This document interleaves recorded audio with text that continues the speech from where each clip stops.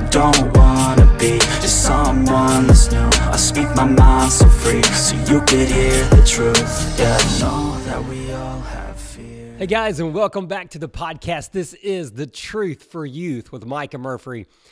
Guys, thanks for tuning in. Thanks for listening along. Today we are going to be talking about how a Christian that was even called a man after God's own heart, a man that was loyal to God, a man that wanted to please God, how could that man eventually become a murderer, a liar, an adulterer? How does that happen? How do you get from being loyal and a man after God's own heart that did everything to please God and serve God to becoming a murderer, to becoming so far from God? Well, it's strange to think about, like, how does that happen? But it happens. I'm not saying it happens, it's common in today's world, but I'm saying it's common for Christians to walk with God, and then next thing you know, they are far from where they thought they would ever be. So how does that happen? How do you get from A to B? Well, today that's what we're talking about. And it's not probably what you think. It's not you just all of a sudden change your mind, change your heart, and you just decide, you know what? I'm tired of following God. I'm just going to go do my own thing. That's normally not what happens. I'm sure that happens, but that's normally not how it goes. It's usually small compromises, little things along the way that take you a little further and a little further and a little further. And then next thing you know, you open your eyes and you are so far from the path that you originally were on. So how does that happen? Well, today we're looking at a story of King David. And King David, as I mentioned before, was called a man after God's own heart. God chose David because he was a faithful, loyal person to him, that he loved God, and he wanted to devote everything that he could. He gave him everything, gave him credit for everything, all his success, all his glory to God. Well, something changed, right? Something happened because David got off the path. And next thing you know, he's down a completely different path. So today, that's what we're going to look at. All right, so our passage today is in Acts. That's where he even talks about David was a man after his own heart. So if you look at Acts chapter 13, verses 22, this is what Paul says when he's talking about David. And he said, "And when he had removed him, he raised up David to be their king, of whom he testified and said, I have found David, the son of Jesse, a man after my heart, who will do my will." All right, so there we have it. There's David being highly esteemed by God. All right, God knew him. So 2 Samuel chapter 11, verse 1, this is the passage. "In the spring of the year, when kings normally go out to war, David sent Joab and the Israelite army to fight the Ammonites. However, David stayed behind in Jerusalem.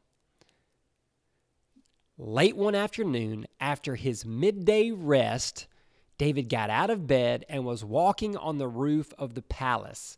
And as he looked out over the city, he noticed a woman of unusual beauty taking a bath.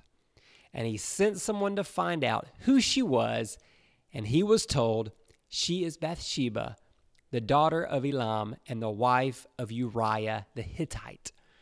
Then David sent messengers to get her, and when she came to the palace, he slept with her.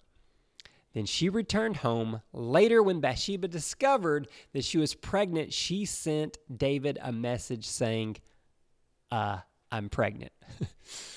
All right, so I skipped a few parts in there, but I hit the most important things in those first 5 verses. And actually, this whole passage, if you want to read it, it's 2 Samuel chapter 11, and then pretty much all of chapter 12. It goes through verse 24 of chapter 12.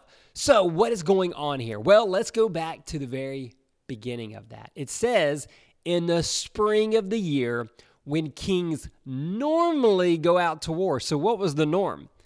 Kings went out with their men to war. But David chose not to. He chose to stay behind. There's the first small compromise that we see in this passage. Now, of course, there may have been more leading up to this that we don't see, that we don't know about, but at least that is documented. It said David was supposed to be out at war, but he chose not to. He chose to stay behind. So he's compromising a little bit right there. Like, why? David was a mighty warrior. He was a great leader. So why did he not go out with his men? We're not real sure. But then it goes on to say that after he took a little midday rest one day, he got out of his bed and he went onto the roof of the palace. Now, if you just read that passage, you probably don't think much of it. But if you study the text a little bit and you kind of look at the context, it was pretty normal for women to bathe and kind of bathe on their rooftops. Well, obviously, David's in a kingdom, and his palace is a lot bigger, sits up higher, elevation-wise and even height-wise. So he's able to see a whole lot. So the likelihood of him knowing that women would be bathing and he would probably have a glimpse of that is highly likely, okay? I don't know. Maybe he was clueless, but I doubt it. David's a pretty smart man, so I'm sure he knew what was happening. So he goes up there.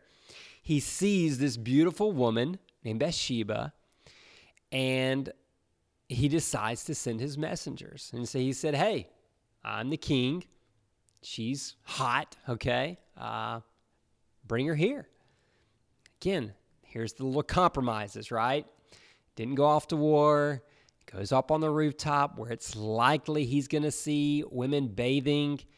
He's looking around. He sees a beautiful woman, and instead of just saying, okay, she's hot or whatever, and leave it alone, he pursues it. Another little compromise. Don't know if he had the intention at that moment of saying, hey, I'm going to sleep with her, but he at least sends for her to come to the palace so that he can at least maybe get in conversation with her, but he probably has a plan in place, okay? So she comes to the palace. He sleeps with her. I don't know. I didn't live during this time, but I can imagine if you're a younger female and you are in the king's palace and he wants to sleep with you, you probably don't have a whole lot of choice. I mean, I don't know. Maybe she could have resisted. Maybe he would have said, fine, but I don't know. I'm sure she was probably pretty intimidated. He is the king, so she sleeps with him, and I don't know. Maybe she wanted to, but, let's give her the benefit of the doubt. Right now, it's all David's plan, so that's what David's planning, and he does, and he sleeps with her. She goes back home, and she ends up pregnant. So she sends the message to David. David, we have a problem. I'm pregnant. So now David has to figure out what he's going to do because he wasn't supposed to be doing that, right? So he's trying to figure out, okay, I've got to cover this up. Like, nobody can find out about this. So Uriah, her husband, he's out at battle where David should be leading him, but he's not. So he devises a plan, and he says, bring Uriah back immediately. Because now he's like, hey, I need Uriah to sleep with his wife so that this baby can look like it belongs to Uriah and not me. So he gets Uriah, he comes home, and he's like, hey, man, look, take a break, go enjoy your wife, rest up a little bit and then go back out to battle.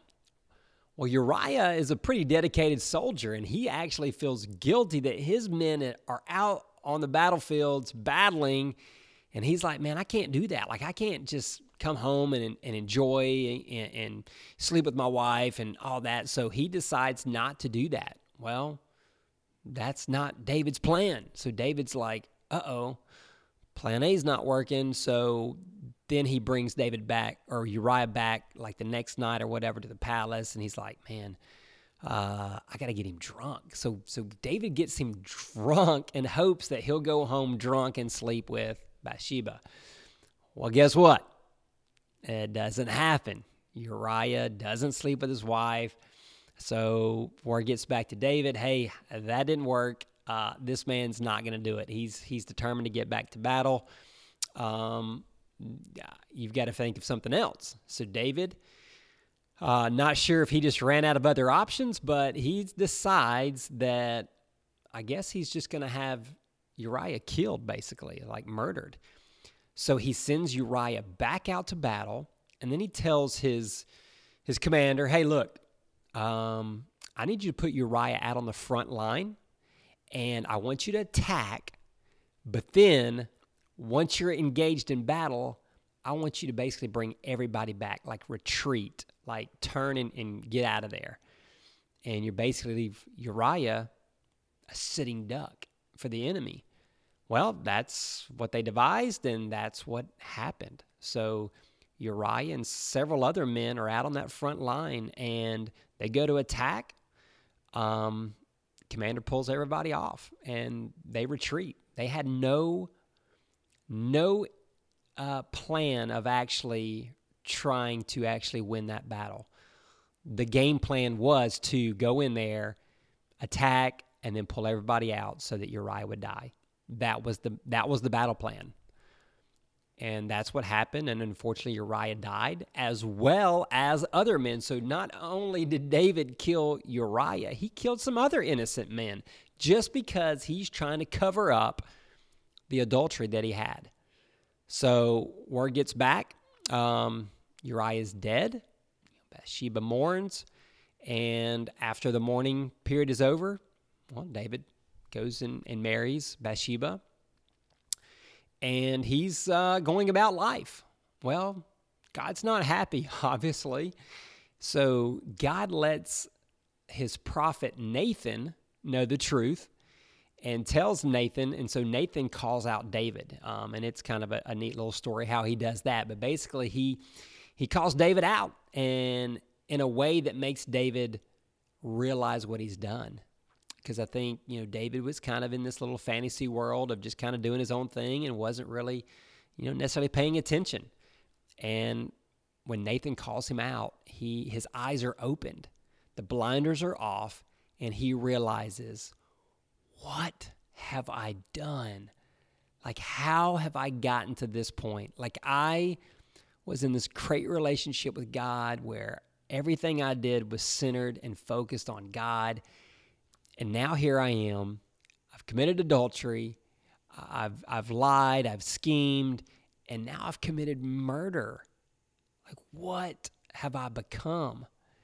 And he truly is sorry, and he mourns, and he repents, and he knows God's judgment is coming, and God does, have some punishment for David and Bathsheba, but ultimately David comes back around to God, and it's like, you know what, that's justified in what you've done, God. I sinned, I messed up, and I'm truly sorry. But it just goes to show you, I really don't believe David would have ever gone from walking with the Lord and being a man after God's own heart. It said a man that was loyal to doing God's work, to becoming a murderer. It doesn't just happen overnight. Again, it can, but the majority of the time, it's a slow, steady process of little compromises.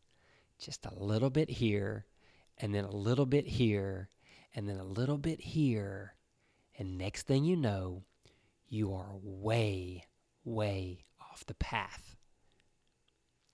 We can even look in terms of, people today, and I, for some reason, I regularly think about alcoholics and drug addicts. Like, good and well, none of the drug addicts in this world and none of the alcoholics set out to be that. Like, I guarantee you, none of those people set out to do that. I mean, maybe there was one or two weirdos that wanted to do that. But come on, majority of those people, that's not what their intention was. When they took that first, hit of drugs, whatever it was, and even however small it was, maybe it was smoking just a little bit of weed, right? It's an innocent drug, quote unquote. It's not innocent, but I'm saying that because that's what a lot of society says. And of course, it's become legalized more and more for recreational and use, whatever. But so you take something like that, and then what you see a lot of times is that doesn't do the job quite well enough, right? Maybe the high's not strong enough or whatever. And it doesn't happen all the time, but most people don't go from never doing any drugs to doing like seriously hard crack cocaine, heroin, meth, or whatever. Like, it rarely happens. Most of the time, it's a progression, right? It's maybe even starts with, I don't know, vaping or smoking cigarettes or something small, maybe taking a couple pills or something, painkillers or something that leads to a little bit more, a little bit stronger, a little bit bigger, feeling of ecstasy or, numbness or whatever it is, right? But those people never took that first hit or first high or whatever it was saying, man, I'm going to end up a drug addict. I cannot wait till the day that I'm homeless and I'm broke and I have all these sores on my body and I look disgusting because of the drug abuse. And all I can think about all day long is, how am I going to steal enough money or prostitute myself or do whatever I have to do to get a little bit more money so that I can go get that next hit? Like, that's not a good life. I hope you realize that that's a miserable life. And if you've ever watched documentaries or seen that or experienced that with a family member or friend or something, it's awful. It is awful. But that's the reality of a lot of drug addicts. Let's look at alcoholics. Same thing. I guarantee you, alcoholics didn't take that first sip of alcohol saying, man, I cannot wait to become an alcoholic. I cannot wait till I'm going to lose my spouse and my family and my kids and my job one day because I just can't stay sober. Like, that is the life that I'm looking forward to. And that's what I'm going to pursue. Like, that's crazy, right? Like, that doesn't happen. They think, oh, it's harmless, or it's just this one time, or it's just, I can stop it or I can control it. It's not going to consume me. It's not going to grab a hold of me. It's not going to become an addiction. That's the mindset. But then it's like a little compromise, right? Just a little compromise. And next thing you know, and I know it doesn't happen to everybody, right? Not everybody that smokes weed becomes a drug addict. Not everybody that drinks alcohol becomes an alcoholic. But you don't become an alcoholic if you never drink alcohol. Right? That's the truth. You never become a drug addict if you never do drugs. Now, I know maybe prescription drugs and maybe you have painkillers and you become addicted that way, but right now I'm talking more of the recreational drugs, okay? If you never do it, you'll never become addicted to it. Just that's the way it happens. So those small little compromises will lead you down a path, and guarantee you those people never in a million years imagine that that's what their life would look like years ago when they were probably doing it recreationally or, occasionally, or never had done it. I've talked to a lot of people in my life, and several that are way down a path that they never thought they'd be on said, I really never imagined I'd be here. I never imagined it. And honestly, I can't imagine it either. Like, some of the people that have gone down paths, I never would have imagined it. And I know that it didn't just happen overnight. It wasn't just a one-time decision of, hey, I'm going to make this bad decision, and next thing you know, I'm way away from God or way down this destructive path. It's little bitty compromises, guys. It's little bitty compromises. Another little analogy: have you ever gotten lost? Whether you're driving or in the woods. I remember as a kid, I used to always go play in the woods with friends.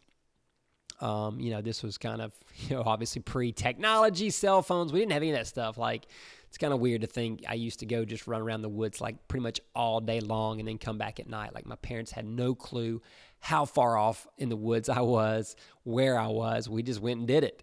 And sometimes we would kind of get lost, and it doesn't just go from being in my backyard to the middle of the woods and lost, right? No, it's little bitty steps along the way. Like, I would start following a path, and then maybe I'd take a left or a right or this turn or that turn, or I'd go over this hill and down this valley and follow the creek this way. And next thing you know, like, I'm not real sure where I am.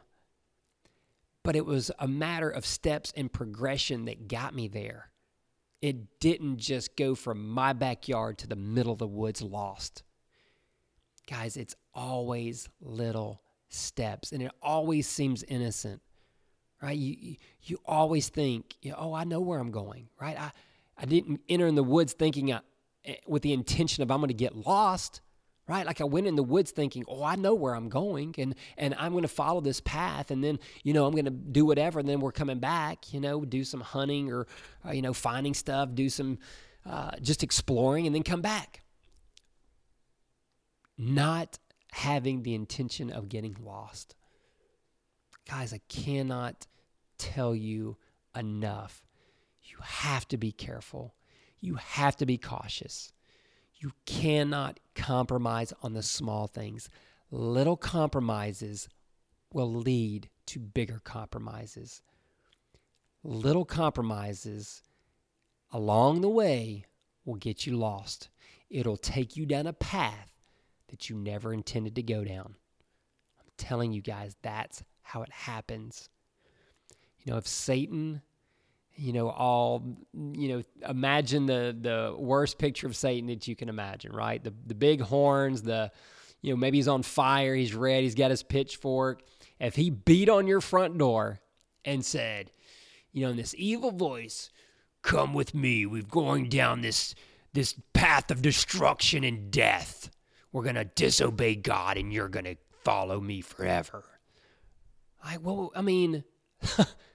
We would slam the door and run for our lives, right? Like, and start praying, oh God, please, help me, don't allow this to happen. But that's not how it happens, right? Like, that's not the way Satan approaches us. That's not how sin approaches us. It's always in a small, appealing way that seems innocent, it seems harmless. Because if it were so obvious like that, again, hey, take this hit of drug and you're going to be a drug addict and, homeless and broke. Of course, you're not going to do it. But that's not how the knock comes. It's a little innocent, attractive person at the door, and it seems somewhat innocent, somewhat harmless, but that that's probably not the right thing to do, but it's a small compromise. And so you're like, it seems okay. It looks okay. It looks kind of harmless. It looks kind of fun. It doesn't look scary. It doesn't look evil. But in reality, that's the way it is. That's the way it is. It says that Satan comes prowling like a lion, right? It's not that big knock on the door that's beating down the door. If you've ever watched any of the wildlife videos, I encourage you to look on YouTube or look it up. Watch how a lion will just kind of prowl. It'll get real low in the tall grass, and it'll kind of stalk, right? It's looking for the weak animal in the herd, right? Or the baby or small or little gimpy, right? And it's just kind of watching, and it's prowling, and it's low, and it's stalking, and it's real quiet, real slow, real stealthy. And then at the right moment, it lunges, and it goes full speed, and it attacks, right? And then it digs its claws in and its teeth in, and it grabs a hold, and it doesn't want to let go until the animal's dead and devoured. That's the way lions attack. That's what it says Satan does. That's how Satan attacks. right? He's like that lion that's prowling, that's very stealth. That's what he's looking for in your life. He's looking for those little areas that are your weaknesses, and he knows them, right? And he's prowling along slowly, stealth mode, coming after you until he can get his claws in, until he can get his teeth in and hold on to you and hopefully destroy you. That's what it says. He comes to kill and destroy, to steal, kill, and destroy. And it starts with small compromises, little compromises. Guys, I cannot stress it enough. Don't give up. Don't give in to the little compromises. Stay the course. Keep your eyes on Jesus. Keep making the wise decisions. Keep seeking his guidance. Keep seeking him for your help, for your strength, and be aware, right? Be cautious, because the little compromises are what will get you in the end. Guys, thanks for listening today. Thanks for tuning in. If you're finding value in this podcast or another podcast and you think, man, this is something that I think a friend or a family member or somebody that you know will benefit from, share it with them. Give them the link or whatever you need to do. Share it on social media. But I would really appreciate that, guys. And if you have not, please review the podcast. Give it a review, give it a rating so that others will find it. Others will benefit from it as well. Guys, and that's it for the podcast, and we will see you in next week's podcast. Until then, remember, stay focused on God, right? Keep seeking him, stay dedicated, persevere, and do not compromise. Do not give in to those little compromises, as innocent as they may seem, because it can lead to a very dangerous and destructive path. Love you guys. Bye-bye. I don't wanna be just someone that's new. I speak my mind so free, so you could hear the truth. Yeah, no.